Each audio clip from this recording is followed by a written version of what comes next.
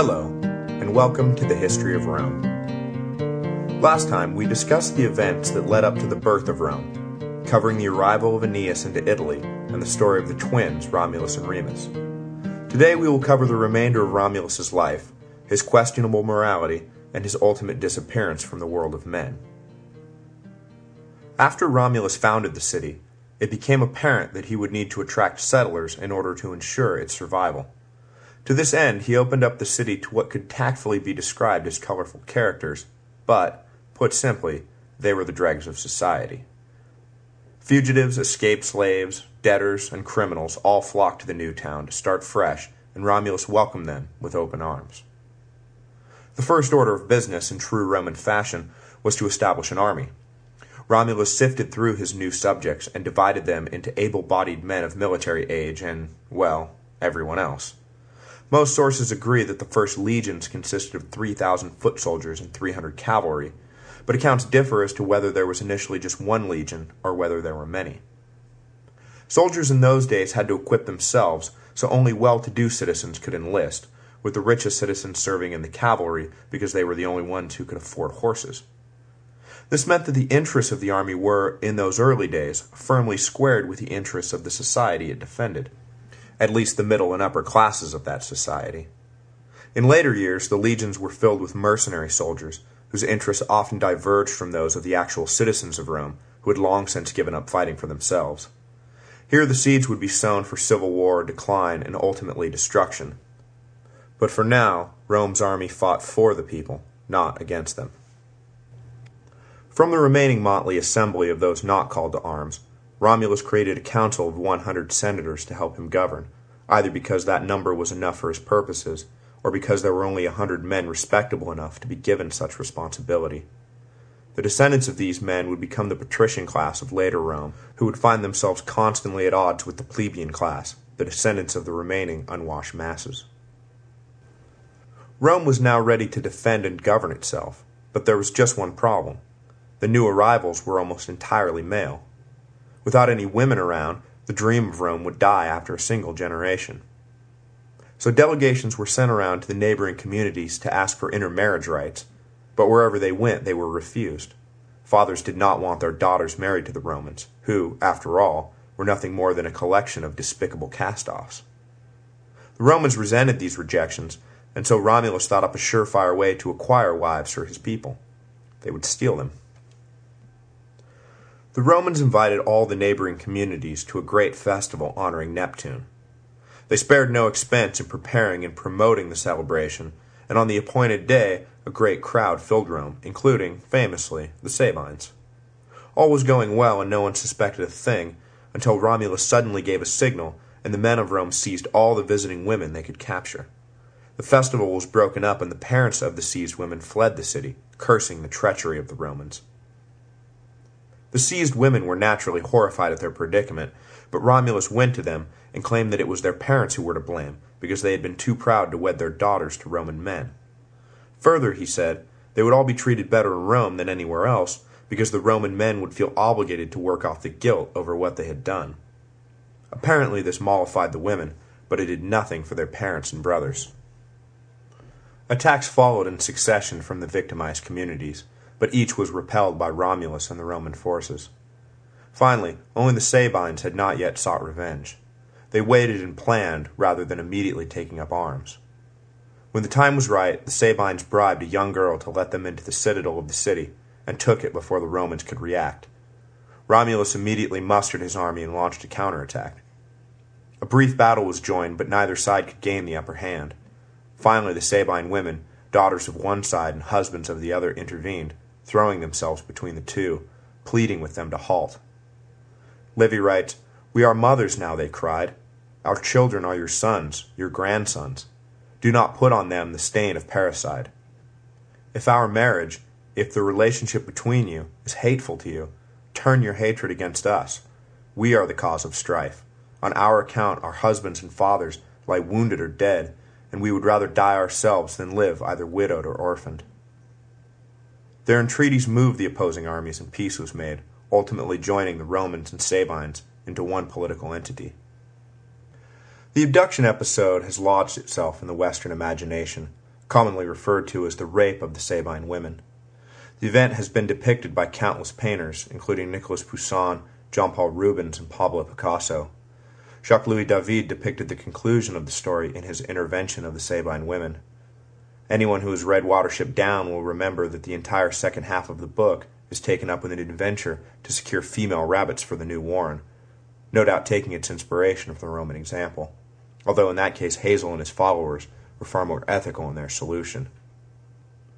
After the Sabines joined with the Romans, a power-sharing agreement was reached, and Romulus agreed to rule jointly with Tatius, the Sabine king. The newly integrated citizens of the city were divided into 3 tribes, the first being made of Romans, the second Sabines, and the third the remaining population, mostly of Etruscan origin.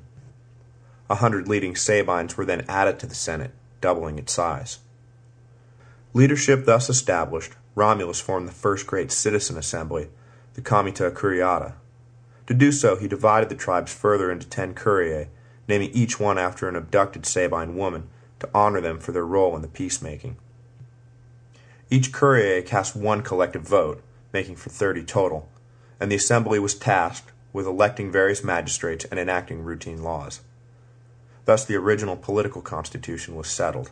The kings reigned supreme, but, from the beginning, both aristocrats and commoners were involved in the legislative and judicial functions of state. It was at this point as well that the legions doubled in size to approximately 6,000 men, a number that would stand for the remainder of the empire. The power-sharing agreement with Tatius lasted all of 5 years.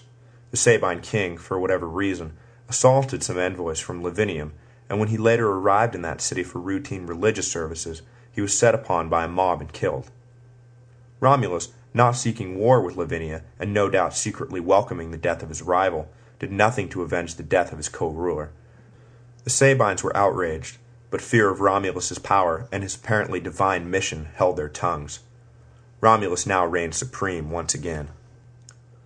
For the next 40 years, the Romans fought continuously against hostile neighbors, usually Etruscan cities in the north. By the time of Romulus's death, he had made the Romans a power to be reckoned with. The details of his passing confirm his status as a mythological figure. One day, seated on the throne, he was reviewing his troops and a storm kicked up.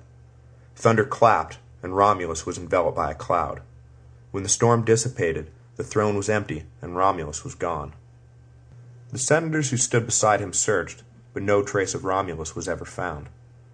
Livy notes that Romulus was always more popular with the people than he was with the Senate, and that it is entirely possible he was murdered by the senators who stood beside him. I find it part of Livy's charm that he would go out of his way to offer a more plausible explanation for the death of such an obviously fictitious character. The life of Romulus is a convenient myth. Who founded Rome?